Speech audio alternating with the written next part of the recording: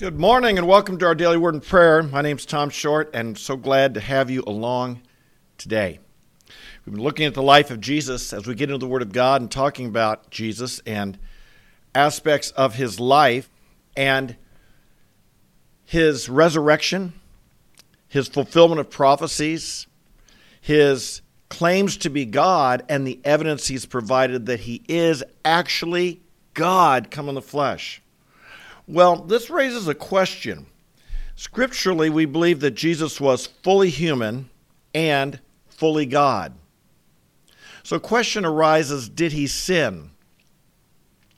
It's interesting that a survey by George Barna done in 2020, and I haven't seen the latest on this, but it's probably not changed, a survey of believers, people who claim to be born again, 44% believe that Jesus did sin. And only 41% believe that he didn't. How could we believe this? Where does this go? What does the scripture say, and is it important? Now, probably a significant factor here is we do believe he's fully God and fully human. And there's a lot of people believe that to be human is to sin is to be human. I'm not sure I agree with that, by the way.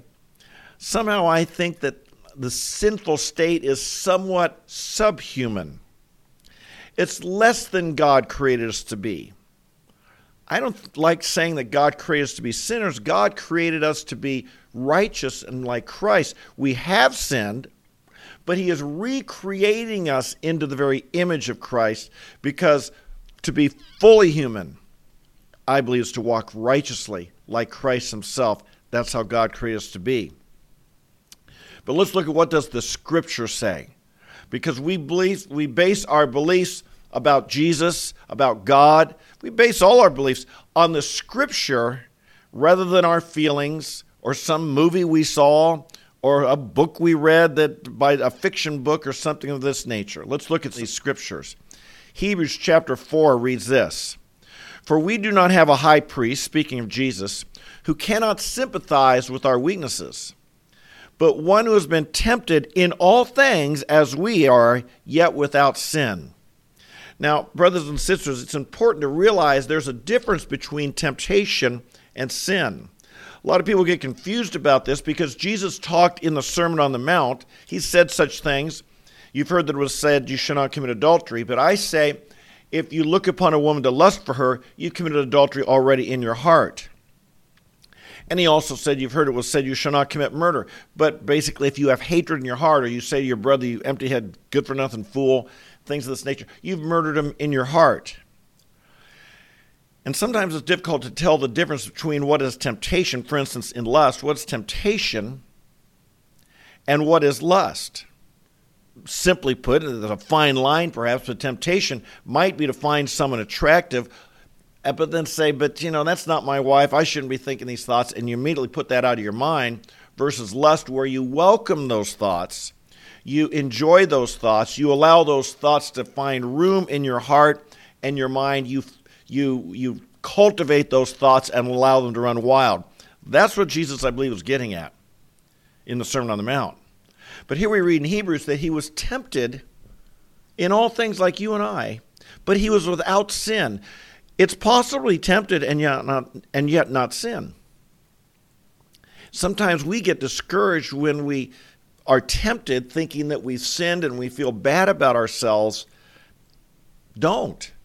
Jesus was tempted, but he was without sin. There it is, clear as day. I mean, this is a scripture. After you see a scripture like this, you wonder how in the world anyone could think Jesus sinned. But let's see what some others said. Peter, he spoke about Jesus this way, and he said straight out in 1 Peter chapter 2, "Jesus, who committed no sin, nor was any deceit found in his mouth." There it is. He committed no sin. And he goes on to talk about why this is important. "And he himself bore our sins in his body on the cross, so that we might die to sin and live to righteousness, for by his wounds we are healed." There you go. We're starting to see here not only that he did not sin, but why it's important, why it matters. We'll talk about this more in just a moment. 2 Corinthians chapter 5. What did Paul think about Jesus?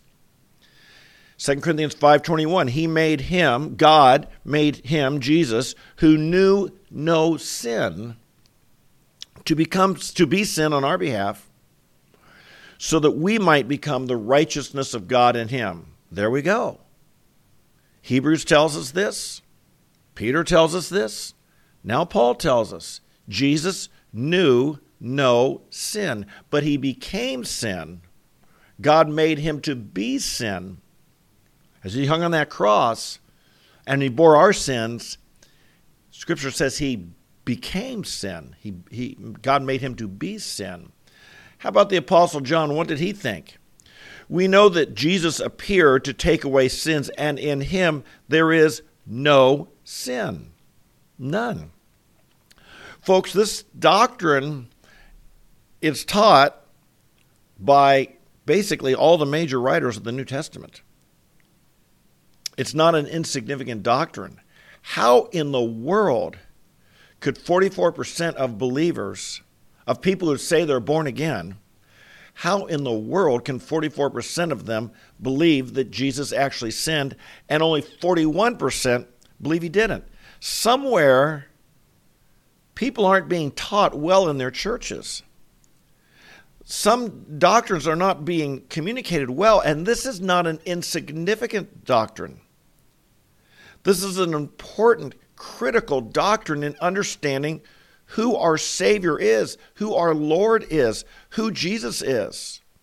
You know, all kinds of pastors will say it's all about Jesus.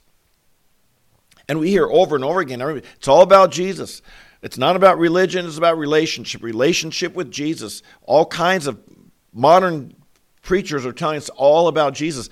But are there people understanding who Jesus is? This is not insignificant. Now, one thing that I think a lot of people get confused about is when Jesus went into the temple. He overturned the money changers' tables. He made whips, drove people out of the temple. And they think, aha, that's where he sinned. He had to have sinned there. No. Scripture tells us that zeal for the Father's house is what consumed him. Jesus was not angry because someone took his parking spot or cut him off in traffic. No. Jesus was angry because his Father's house, which was meant to be a house of prayer, had become a place in which the religiously powerful and well-connected were ripping off the worshipers. They were required to come and worship and pay a shekel or half shekel in the temple tax. But what happened? This wasn't the currency they were used to. The people were used to exchanging money in. And when they came from other places and they had to exchange it to get a shekel or a half shekel to pay this tax, the money changers were ripping them off, charging high exchange rates that ripped them off. And the poor people who had to have a dove, because these were the ones who had to offer the dove, were the poor. If you didn't have much money, then you were supposed to offer a lamb at the sacrifice. But if you didn't have much money, you could offer a dove. And these were the ones that said Jesus, overturned those who were selling the doves. Why? Well, they were ripping off the poor people. And this was upsetting to Jesus, no doubt about it. Not because he was getting ripped off, but because these people who were coming to worship God were being taken advantage of and ripped off. And this was not a sin that he was bothered by this. Brothers and sisters, it's not a sin to get angry at when we see sinfulness. It's not wrong for us to so have to mute our emotions and our feelings that when we see evil and wickedness that we have no expression of anger towards it. It's wrong to be controlled by our anger. It's wrong to let our anger to become destructive and destroy relationships that we have with others and so forth. But it says of Jesus that he loved righteousness. In Hebrews chapter 1, he loved righteousness and he hated wickedness. There's nothing wrong with hating wickedness. And when we see it, it should disturb us. It should bother us. It should motivate us to speak against it, to stand against it, to rectify it as best we can. This is part of being a holy person. Our Lord Jesus was like this, and it wasn't sin that he was deeply bothered and angered when he saw others oppressing people in the name, particularly in the name of God. We see in one other verse in Hebrews, for it was fitting for us to have such a high priest, speaking again of Jesus, holy, innocent, undefiled, separated from sinners, and exalted above the heavens, who does not need daily, like those high priests, to offer up sacrifices first for his own sins and then to the sins of the people, because this he did once for all when he offered up himself. The reason this whole doctrine is so important is because if Jesus was a sinner, if Jesus had his own sins, he could have never died for yours and mine. Keep that in mind. The wages of sin is death. The consequence of sin is death. You and I are under the sentence of death. All the world is under the sentence of death and judgment because of our sin. The gospel message is one who was not under that judgment, one who was not a sinner, stepped forward and offered himself as a sacrifice for us. And it's through his wounds we are healed. It's because God made him who knew no sin to be sin on our behalf so that we could become the righteousness of God. If Jesus was sinful, he could have never died for our sins. If Jesus was sinful, you and I are still lost in our sins. You and I are still accountable before God legally for our sins and will be found guilty at the judgment of God. But because he is without sin, he was holy, innocent, undefiled, a spotless lamb. He was able to take upon himself our sins and doing so become our Savior. This is no insignificant doctrine. It's shocking to me how many who would claim to be Christian, claim to be believers, claim to have faith in Jesus Christ are confused about this. Let's not us be ones, and let's stand for what's good, right, and true. Let's believe it. Amen? Father in heaven, we thank you today for your Son, our Lord Jesus Christ. So we've been looking these last few weeks at his life more closely. We just find him to be absolutely perfect. Absolutely perfect. Jesus, you were human. You had to learn. You had to eat. You had to sleep. You were limited. You couldn't be here and there at the same place. You were in a body. You were dependent upon the Father. But your divine nature never changed. You were tempted, but without sin. And Jesus, you conquered every single temptation. We think of the major temptations you had there after fasting 40 days in the wilderness. You didn't turn those stones into bread. You didn't give in and jump off the temple. You didn't bow down and worship Satan. You passed every test. And Jesus, we thank you that in the Garden of Gethsemane, when everything was tempting you to run, that you didn't, but you went to the cross and you bore in your body the cup of the wrath of God. We're so grateful. We give you praise. You are qualified to be the Savior of the world. There's no one else who's gone through their life without sin. There's no one else who's passed every test. You passed every one. And because of that, you're qualified to save us who failed the test. You're qualified to save us who are guilty. You became a sacrifice on our behalf. We're grateful. We praise you. We stand on this truth. We worship you as being fully human, but unlike any who's ever walked this earth, because you passed every test, tempted in all things, and yet without sin, holy, innocent, undefiled. We give you praise, glory, and honor. You are our example, and how we pray we'd follow in your footsteps. How we pray that we too might die to sin and live to righteousness, that we might live this new life you've called us to, that we might walk with you and please you in all respects, And we thank you that your Spirit who lives in us gives us his power and is transforming us to be more and more like Jesus, like yourself, Jesus. And how we pray. Lord, we don't want to buy into a lie that just says because we're human, we got to sin. No, Lord, we believe you created humans to be like Jesus. We believe you created humans to walk with you. We believe you created humans to be holy and upright. Oh, yes, we've all sinned. We don't deny it.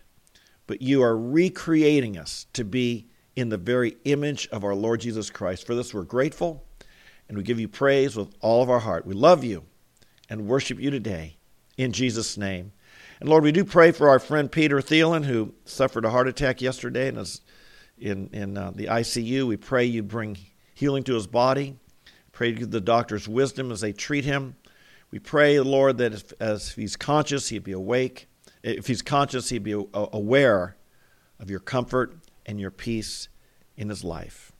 We pray for all who are suffering today, Lord, any who are part of this live stream, Lord, bring them encouragement, strength, and faith. In Jesus' name we pray. Amen, amen, and amen. Hey, God bless you today. If you're new, thanks for joining us. Make sure you hit the subscribe, notify, and like button. Leave a comment. Tell me where you're from. I always like to know who's here. If you're back regularly, of course, God bless you. I'm so glad you're part of this community. I love you guys, and I thank you for being part of this. We are serious about following Christ. We're not once a week Christians, once a month Christians, once a year Christians. We're everyday Christians, 24/7. We see the value and believe in the value of getting the Word of God every day. So I want to thank you for being part of this community. And I pray you will be strengthened by being so, okay? So until we meet tomorrow, and we're here every day, 8:30 a.m.